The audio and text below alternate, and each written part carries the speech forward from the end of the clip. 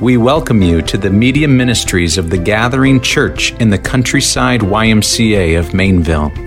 As we love the Lord and each other, we're trusting that God would use us to plant a church in every YMCA around the world.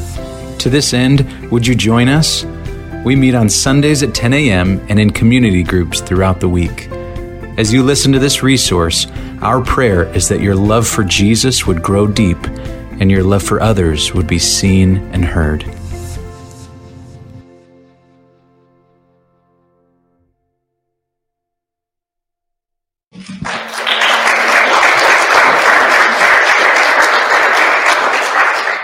Well, please meet me in 1 Samuel, and we'll be in chapter 14 this morning.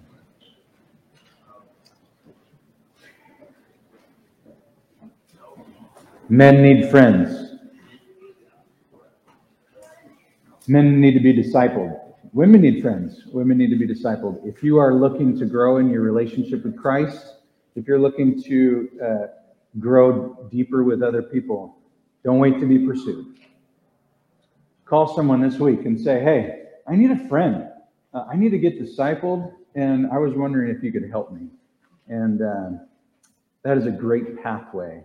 It takes some guts, takes some courage, but it'll be the best thing you ever do.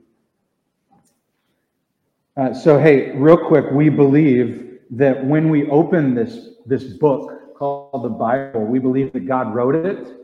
And when we do it and we read it, we believe God speaks. We often liken it to heaven itself opening up. We can hear from God when we read this. Dwell in it, preach it, explain it, listen to it, apply it to our lives, that God uses His Word by His Spirit, and He plants it deep in the heart of His people, and as a result, they're changed. And so it's easy to kind of get in a rhythm of, I come to church and I listen to Newman give a nice talk or something, as if I would hear someone give a presentation at school or on TV, but this is different. This is a lot different, because when we open the Word and spend time in it, our hearts begin to burn for Christ. We begin to yearn for Him more. Our love and our affections are drawn to Him, and our lives slowly begin to look differently. Amen? So let's wade into these waters of God's Word together. So there is a famous baseball game that happened a long time ago in Minnesota between two teams, obviously two minor pro teams. What happened was this. It was a tie game, went into extra innings. It was the 10th inning. The top of the 10th, the first team, they got a run, and then they got 3 outs. The second team was up, and they had to score, obviously, to win it. So the first guy, he was the pitcher, hit a nice single. His name was Thielman, last name Thielman, got to first base. The guy after him, his name was O'Toole, ripped a shot, right. I would imagine it, and the way I read it was that it hugged the first baseline and went all the way into the outfield and just hung out in the corner there. You ever seen one of those good shots in baseball? And so Thielman, who was on first, wrapped around second, and he started rounding third. O'Toole was behind him, and O'Toole he starts rounding third and realizes that Thielman, the pitcher, the guy who was on first, collapsed. And so what do, right? You're trying to win a game. And so O'Toole picks up his teammate, the pitcher, and half drags him, half carries him, throws him on home plate, steps on home plate. By the time they get the ball to home, and the umpire is looking at it, and he goes, safe, 2-1, they win. And the crowd goes nuts, right? Thielman, the pitcher who originally got a single, he was the winning pitcher, and the crowd's going crazy. He also died of a heart attack. Total heart failure while he was rounding third. great celebration, and great sorrow at the same time. It's kind of like life. I remember when we bought our first house. 2010, we were in Trophy Club, and I remember getting the phone call from the realtor. Mike, you got the house. What? I hung up. Hannah, let's go. What? We got the house. Got in the car. We drove. We loaded up our two little kids, and we didn't even have the key. We were so excited. It was our first house. And we stepped in the back gate. We stood on the back deck, and I remember we were just dancing. Praise the Lord, praise the Lord, praise the Lord. We forgot our diaper bag. And so, we get in the car, and our hearts were so full of excitement, and our noses were so full of stench. Great celebration. Great sorrow. Oh man, right? I've heard it said that life is kind of like Chinese food. It's sweet and sour at the same time. And that's where we're at with Israel. Chapter 14, we experienced some sweetness. And then there's some sour times. It happens really close to one another. And through this chapter and through this message, you're going to meet a guy named Jonathan. We met him last chapter. And we're going to see his incredibly bold way of living. We're going to see his faith rise up. And it's going to overshadow everything. You're going to want to just remember this chapter in particular. You're going to want to remember this bold faith amidst the sourness. And I pray that it'll greatly, greatly impact your life. The title of the message today is Bold Faith. And the sermon in a sentence, or the emphasis of the time, when Colt and I were texting, some of you know this, I like to speak text, my text. And so what actually came out was the emoji of the sermon is, but that's not what I wanted to say. The emphasis of the sermon is this: bold faith. This is the argument. This is the persuasion of the text. Bold faith looks to God and takes risks. Bold faith looks to God and takes risks. And let me tell you just what the author is doing. We saw last week Jonathan. We saw last week Saul. We saw that he offered up a sacrifice in the wrong timing. He followed his own way, his own ideas. Samuel came in and said, "Kingdom's not yours anymore.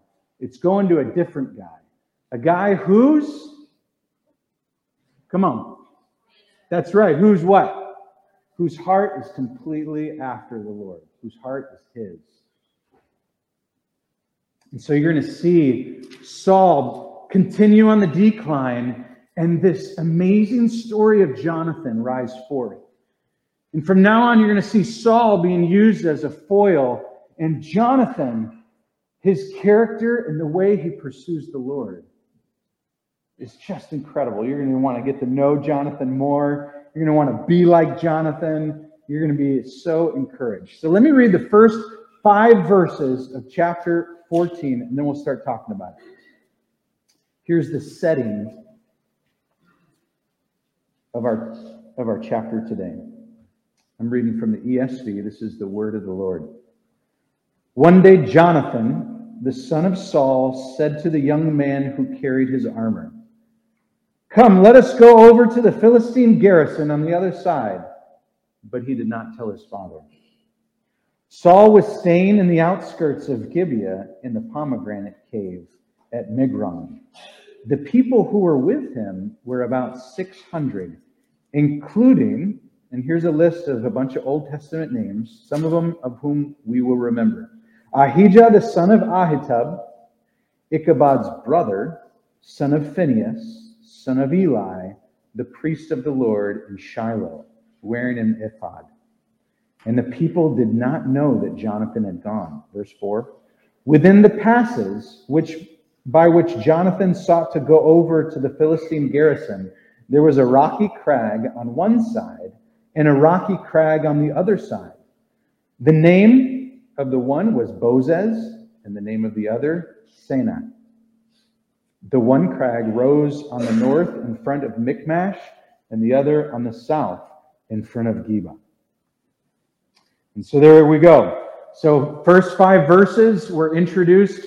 We've got the plan. Jonathan, he's going to ask his armor bearer. They're going to secretly go to this garrison. And the emphasis that we gather from the first 5 verses is that Jonathan is on the move. We also see the leadership of Israel. You've got your leaders. Even though Jonathan is on the move, Saul is doing what? He's sitting on his duff, right? And he's with other leaders. And did you recognize some of those names? If you've been here with us, you would recognize that we see Ichabod right there, Ichabod's brother. And you're like, oh yeah, that was that guy early in 1 Samuel. And it meant no glory, right? The glory has gone. And we see Saul associating with guys that have no glory. And it's almost like the narrator is saying, hey, Saul lost his kingdom. He rejected God. And he's sitting with other leaders that now have been rejected by God. There's that group over there. And then for some reason, you get in this setting, this depiction of the geography of the place. And so Jonathan is looking on this hillside, and one side, it's the name of it is Bozez, and then on the other side it's Seneh.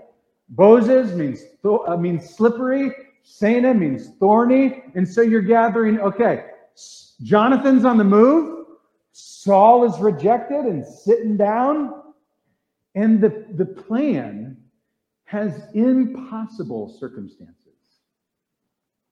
He's wanting to go up on a crag, and one side's slippery and one side's thorny. Let's see what the Lord does, shall we? Here we go. So join me. We're at the first point, and we're going to see that bold faith looks to God and not circumstances. Join me in verse 6. Here we go. Jonathan said to the young man who carried his armor. This is the greatest part of the whole story. Come, let us go over to the garrison of these uncircumcised. It may be that the Lord will work for us, for nothing can hinder the Lord from saving by many or by few. How about that plan, huh? I mean, is this guy, Jonathan, is he just optimistic by nature? Is that just his personality, right? I mean, like some guys are optimistic, but they don't necessarily know any better. They're just optimistic. Is that this guy? I don't think so, right? Is he just a product of his environment? He was just born positive and looks at every situation as a positive situation. Is this a positive? No. What's going on here? This guy has faith. But even Jonathan's faith arises when there's no reason for optimism. Let's study this guy a little bit. How can he have this kind of faith, right? How can he have a faith that looks to God instead of circumstances? Because this is what he could have, or maybe what I would have said. He would have said, hey, we got a rough terrain. We've got little to no resources. Why would we even put ourselves in the Lord's disposal? Why would we do that to ourselves? But he doesn't say that. He says, it may be that the Lord will work for us. I.e., modern language, God may be glad to do this, but how would we know unless we give ourselves wholly to Him? He could work through this, but how would we know unless we totally surrender and give our lives to him? If you just look at it, at first glance, the wording, it might not sound like faith to you, right? It might not sound like the strongest faith. Like when he says, it may be, you almost want to correct him, don't you? You want to correct him and go, Jonathan, like say it with confidence. Like say, no, it will go this way. Because that would be faith. If you speak with surety, that would be certain faith, right? And you're like, I'm not so sure. Does faith have to be certain? Faith does not have absolute positivity in all cases, and that should encourage you. If it does, wouldn't that be ignorant? And wouldn't that be arrogant? When Jonathan says it may be, it's actually expressing his faith. In this statement, he both confesses that God has the freedom to work or not. And he also expresses that God has absolute power to work. He's in God's hands. It may be. I think this is a really helpful phrase when you pray. And act upon what we know of God and his commands. Otherwise, if we pray with sure and utter confidence, we almost make God our errand boy.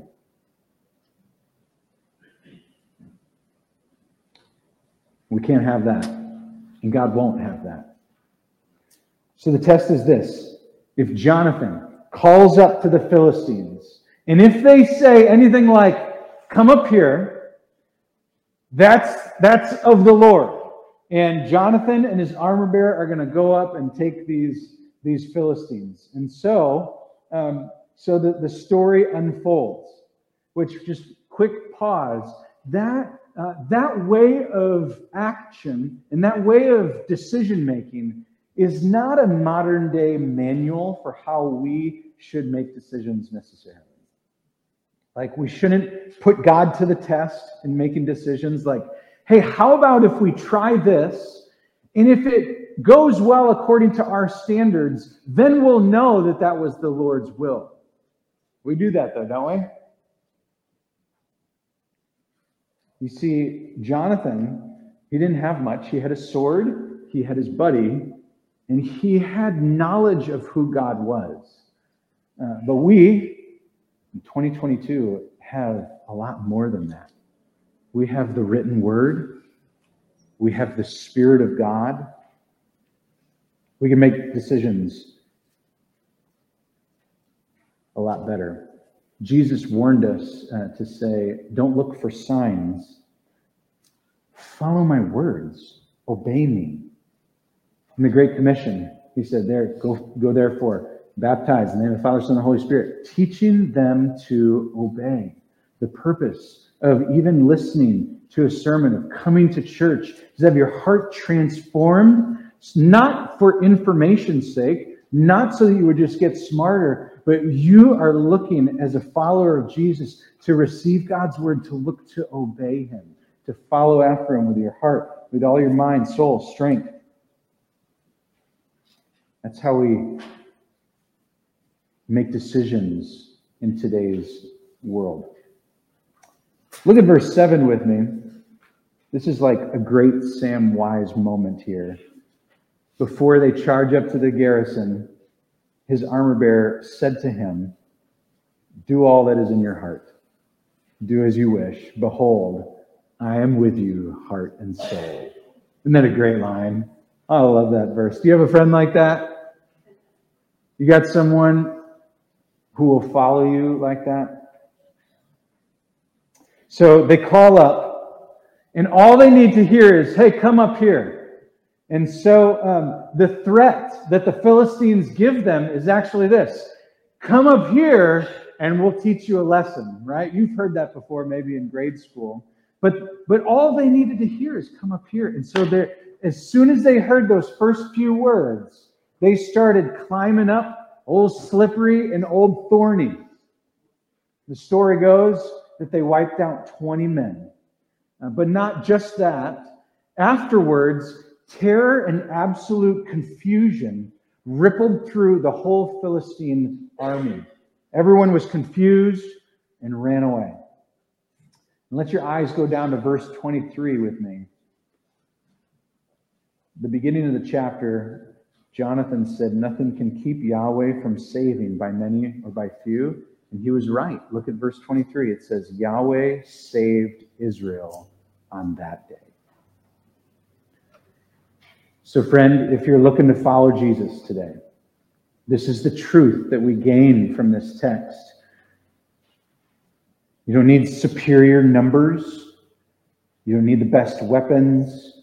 You don't need buildings or budgets or slick programs. Parents, you don't need the best book or the best strategy in order to get the outcome that you want. You don't need the best curriculum as you're looking to make disciples with your lives.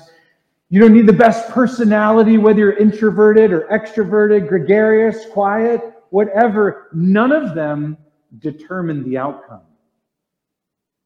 We saw right here, God does. God saves. God acts. He does the saving. Yet the truth of it is this, that he uses his children to advance his kingdom, to accomplish his will.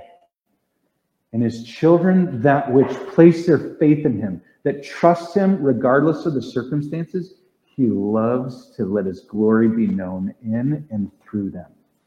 The short of it, if you have bold faith, God loves to work through it. So you're supposed to read this text, hear this story, and be gripped by Jonathan's bold faith in God. And it's meant to push you outside of your comfort zone. It's meant to encourage you and stretch you to take risks spiritually. And if I could just not leave that up there in the ambiguity like realm and shape the application even more, I would say let's lean into this. Walking with God doesn't have to be so complicated. You don't have to know every doctrine of the faith in order to be used by God. We learned last week that all it takes is a willing heart, right? Much of the Christian life is just boils down to this. If you could just read God's word, pray, and look to obey, he uses you. But I'll be even more specific, right? If you want your heart to be inflamed in delight for God, if you want to be used by him, if you want to see the kingdom of God advance in your life, if you don't want your life to be a waste, right? But you want it to be useful, a tool in the master's hand, one way to think about just walking with the Lord would be this. In the morning, wake up. Read God's word and look to share it with someone. That's it. That would be a vibrant Christian life, a life of abundance unto the Lord. That is a healthy makeup of marriages, right? If you want a healthy marriage, wives, wouldn't you love it if your husband read the Word of God in the morning and then went to the kitchen, grabbed his second cup of coffee and said, "So, how was your quiet time, sweetheart? What'd you read? What's the Lord teaching you? Hey, here's what he did in my heart this morning, and I'm going to share it with someone. I'm just excited. I don't know. Who's it going to be? I don't know. Maybe it'll open up some doors for me, but I'm excited to see how God will use this truth, and he'll use it in my life to affect someone else's life. That's it. It starts inward, goes outward. It's not that complicated. Let's just lean into it even a little bit more, because the example I chose was someone, it was your wife. And it's sometimes low-hanging fruit to say, so talk to her or talk to him, right? It's also sometimes low-hanging fruit to say, after church today at lunch, if you're eating out, this is easy. We should always be doing this. If there's a waiter or waitress that comes your way, she puts food on your table. This is just good verbiage to use as a Christian, right? Hey, thanks for bringing us our food. Hey, we're about to pray. You got any prayer requests? I was just thinking everyone needs prayer. Can we pray for anything? 100% of the time I've asked if people need prayer. 100%. They always say that they do, and they always tell me something that's on their heart. This past week, it was this woman's dad was having heart surgery. That's a big deal. We prayed for her, right? It was a great risk. It was like a little bit vulnerable. It was putting myself out there a little bit, right? But that is a little bit low-hanging fruit. Why? Because the risk for us isn't that great because it's a stranger, right? And strangers, with the waiter or waitress, I would encourage us to yes, pray, yes, remember, go back and ask them. That's called strategic dining. And so you go back to that restaurant and say, hey, last week I prayed for you. How is so-and-so? How's he doing? That's like waiting with an expectant heart because God answers prayer. Amen? And so you're going, so did he answer the prayer? That's attractive. That's like a shining light. But to push us even further, sometimes the greatest risks happen with the people that are closest with us. With family that's coming into town over Thanksgiving, you're going there. With coworkers you sit next to every day, 8 to 5. The risk is a little bit greater. I'm not 100% sure why, but it just feels like it's greater because you might experience the reality of rejection on a greater basis. If a stranger says no, I'll probably never see him again. But if your coworker says no, or if your brother-in-law pushes back, it creates perhaps a consternation where you step back and you say, I'm actually unwilling to create that consternation. But this text is here for us today. Why? Because it's going to help us. It's going to help us say things like, well, what if? It may be that if I take a bold risk, it may be that the Lord uses it in his life and I see change that'll occur in his life from here on out. The Lord might just do this. But how could we know if we don't give ourselves to his disposal? That's what this text is supposed to do. How would we know? It may be. That's exciting. That's scary too, isn't it? That's why faith is walking by faith, not by sight. And it's challenging me. This text is so good for my heart. I'm so blessed to be able to be your pastor and to be able to study and to apply it to my own heart first and then share it with you. This text has been ripping me up.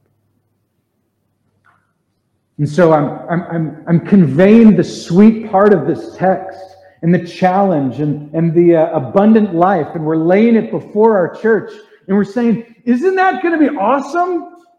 Isn't it going to be great when God uses us and we put ourselves at his disposal? And we're supposed to say, yeah, yes, it will. And then you read the next narrative and you're like, and it takes the wind out of your sails. And I think God's doing that because he's saying, this is life. It's Chinese food. It's sweet and it's sour, and it happens at the same time. Christians, be prepared for it. Watch how bold faith, this is number 2, bold faith looks to God and not others. This will be a quick point. Meet me in verse 24. Here's the sour part. Ready? And the men of Israel had been hard-pressed that day meaning when they won the battle. So Saul had laid an oath on the people, saying, cursed be the man who eats food until it is evening, and I am avenged on my enemies. So none of the people had tasted food. Doesn't that just like take the wind right out of your gut? It's kind of meant to. The reaction, and I'm not trying to be mean, but this is the original audience's intended reaction. What a fool Saul is. He's losing it. That's what it's supposed to be. Not name calling, but are you kidding me? His army just won the battle and he's cursing them. And the wind just gets knocked out of you. If I were Jonathan, I would be so angry at Saul. And he was. He was like, what? What is my dad doing? He's crazy. Like, I just took a lick of honey and look at my face. It so refreshed me. But you'll see throughout this narrative, throughout this book, that Jonathan is not rattled by his idiot dad.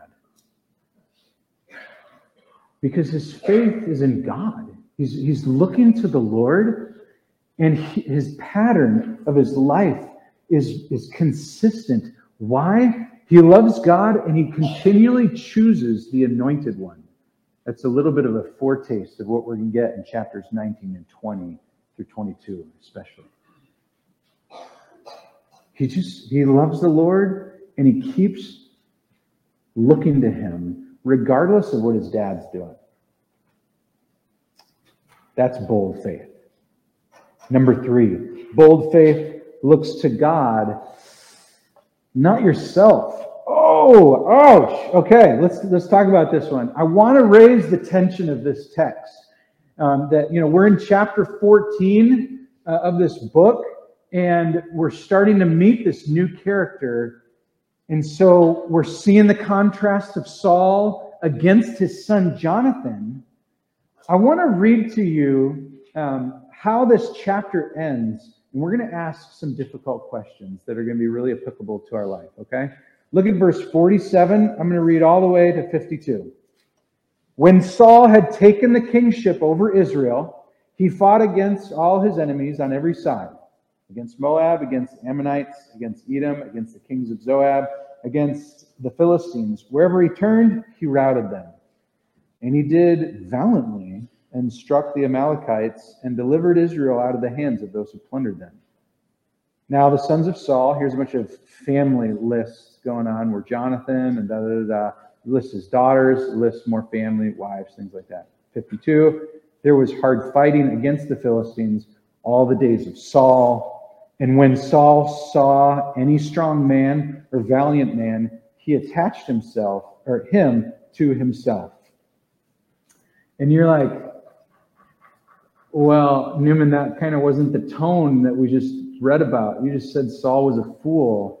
And now the Bible is saying that he was a pretty good dude, and he fought a lot of fights and had a family, and right? And this is the good part about our commitment as a church to preach the text of Scripture. Because when you're reading at home, you're like, what does that mean?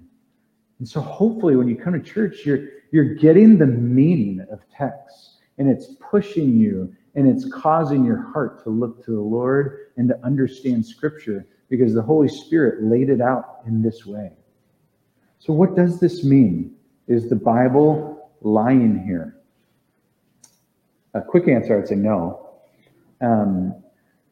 What is happening here is that this is recording Israel's history, and they're recording in general that Saul was a fighter and a family man, which is a good thing.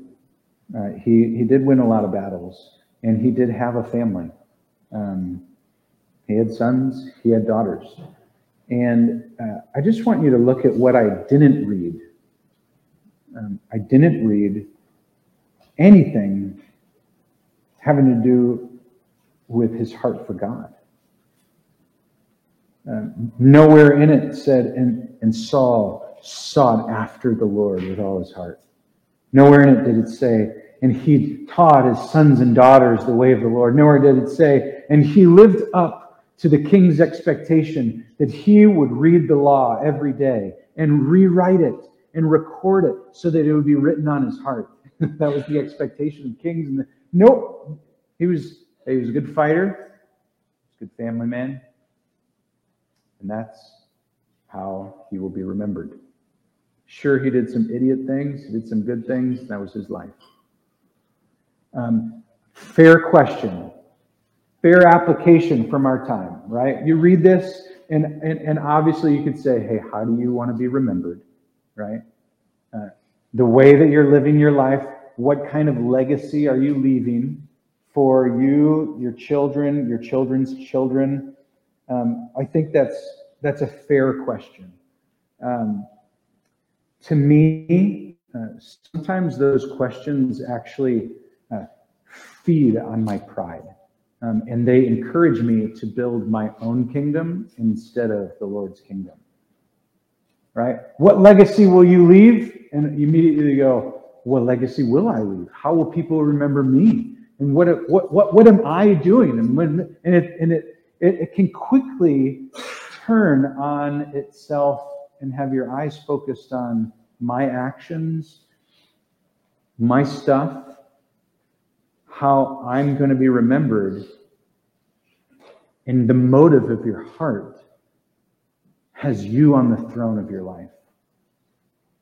And so I think the better question that requires explanation would be something like this. Why didn't God choose Jonathan to be king? Why didn't he do that? Like, look at Jonathan. I mean, for the last 20 minutes or so, we've been so encouraged and challenged and stretched by this man. He's everything that Israel should want. He's a warrior. He's bold. He takes initiative. But he also loves God. And he's following. He has faith. Why? Why? You guys want to know the answer? Me too. I don't know. I mean, the quick answer would be, well, Saul sinned and God chose another man with a heart after him. But we're seeing that Jonathan does have a heart for God.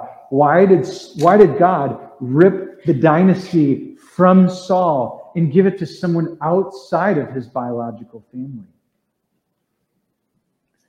And so that as we're like peeling back the layer of this question, what I'm really asking is, was Jonathan upset ever that he wasn't going to be king? Here's another way to ask it. Was Jonathan upset at his lot in life? Here's another way to ask it. Was he upset that he had to play second fiddle his whole life?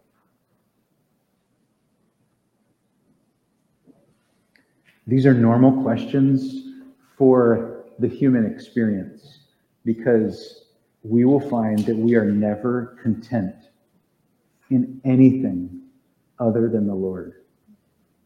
Not our positions at work, not our family, not anything. Nothing will fulfill us except the Lord himself. He alone is our portion and our strength. These questions, though, they reveal the condition of our hearts.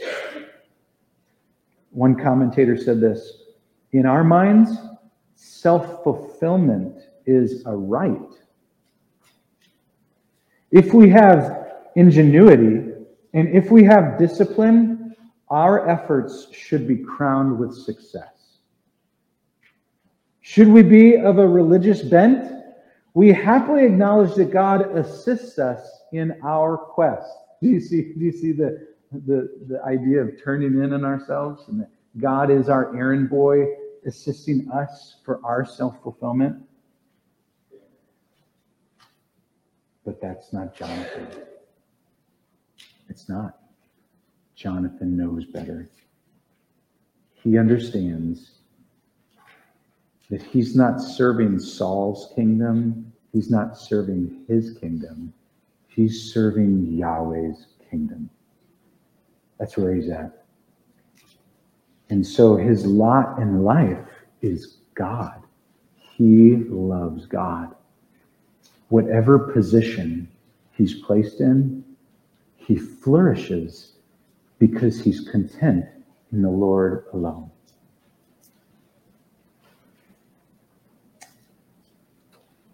He doesn't try to make a name for himself. His life is not a waste because it's lived in fidelity towards the Lord. Circumstances come and go, they change. Families up and down. Even his own heart, I'm sure, if he's anything like me or you, I'm sure his emotions are up and down. I'm sure if Jonathan looked back on his week, he would say Monday was awesome, that was sweet. Tuesday was pretty sour. Wednesday, pretty good. Thursday, sour. Friday was awesome. Good week. Which one should I choose? I've only got 3 minutes to tell you about an update.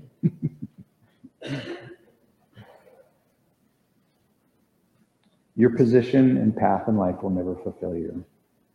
I love the story in John 3. John the Baptist, one of my heroes. When he was living, he had a life and a ministry, and people were following him. And then there was this man who came on the scene, and he saw him. And as soon as he saw him, he said, "Behold, the Lamb of God, who takes away the sin of the world. My whole life, my whole ambition has been to prepare the way for you." And in John 3, there's this circumstance that happens where people are like coming to John the Baptist and then moving along and getting baptized by Jesus. And so everyone's seeing this like, wait, they want to know how John the Baptist is feeling. Is his life, is his contentment, is his portion in his disciples, in the number is his contentment in how he hit the numbers of sales, or like what his students think of him, or what he got on the last grade, or how many points he got that game. So they're like, what are you thinking, John the Baptist? And his answer, John 3, look it up this afternoon, starting 26. He goes like this: everything is from heaven.